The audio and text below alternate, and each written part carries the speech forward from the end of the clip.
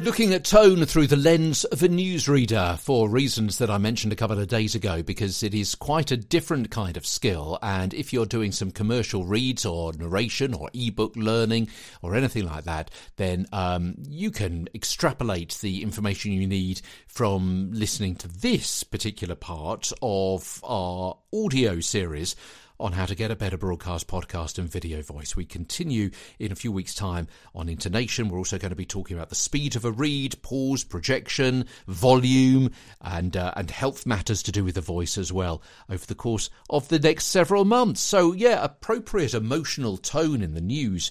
You would appear to be a robot or maybe even a psychopath if, as a newsreader, you read every single story with the same amount of tone of voice, from a landslide burying children in a school to a tap dancing ferret. Yeah, you can see, surely, that both of those stories need a completely different tone. One is much more serious and another one is lighter. So you can use a different tone. And as I mentioned a few days ago, tone, is to do with pitch and attitude, and it's also to do with speed, and it's also to do with phraseology and lightness of touch, or not. All of these things interconnect. You can see that in the past, I'm just going off at a bit of a tangent, in the past, in my younger days as a cub reporter and a cub presenter, I was sent on voiceover training, and I had half an hour over the course of 5 years. Half an hour. You can see how much more integrated everything is, much more involved. Everything is interconnected, from breathing to reading and inflection and projection and phonation and resonation and the understanding of a story, and how breathing is the key thing to getting a better broadcast, podcast and video voice. Half an hour doesn't even touch the sides, does it? So you need to give appropriate emotional weight to the script depending on its content and context. Now, although as a newsreader, certainly in the UK, you shouldn't be wailing in grief over a royal death or announce with anger the latest unemployment figures, you can and should usually show some understanding of the significance of the story in your tone of voice. This is because of what we call universal emotions, ones which reflect your humanity, your concern for your community. These might be a slight serious or sad tone at mass deaths, for example, a plane crash and the murder of a child and so on.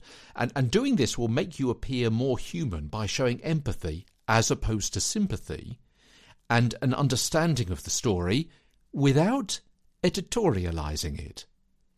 Yeah? So you can see that a story of a family killed in a house fire will be read in a different way to a story of the Prime Minister announcing a package of economic measures for the steel industry, which will be read in a different way to the discovery of a great bearded newt discovered on a nature reserve, which will be read in a different way to someone winning £1 million on the lottery on her 16th birthday on the very first line she ever bought, as well as passing her driving test and getting engaged. Yeah, the overall tone of each of those stories are going to be pitched slightly differently. A family has been killed in a house fire. The Prime Minister has announced a package of economic measures for the steel industry. A great bearded newt has been discovered on a nature reserve.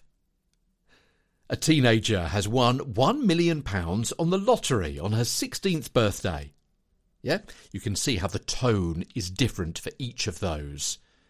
So, in reverse, that final one, light, bright, fun, almost incredulous tone with a smile on your face. That previous one, light, but it's not overtly funny, although it's a good news story. The steel story, neither good nor bad, and because of that, and because it's a political story, it'll be read in a more neutral tone, but the first one is obviously sad and serious as well. It's not to say that story one, the one about the family in the house fire, will be read with the same amount, albeit different, emotion as the story 4, but you can allow yourself some empathy, reflecting your humanity and showing concern for those affected.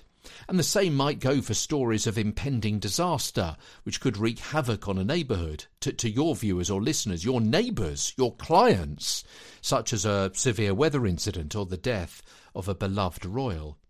And within those examples, there may be different levels of empathy, sub-levels, if you like, depending on the particular circumstances. I said the word context earlier on. One child killed in a building fire, or a whole family. A hurricane that devastates a city, or a state, or severe flooding which has affected farmland and roads, but no loss of life.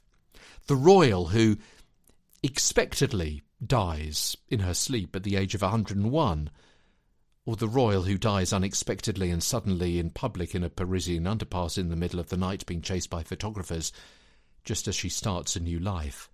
You can see how there are different levels of tone and subtlety depending on the story, the content and the context.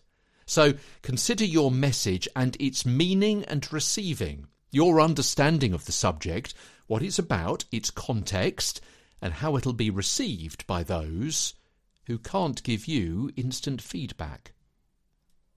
Tomorrow, changing tonal tracks as Get a Better Broadcast podcast and video voice continues. To all you newsreaders out there, you got a tricky job. Get in touch with me if you wish. On Twitter, I'm Tweeter Stewart, TWEETERSTEWART, and from London, I'm back tomorrow with more.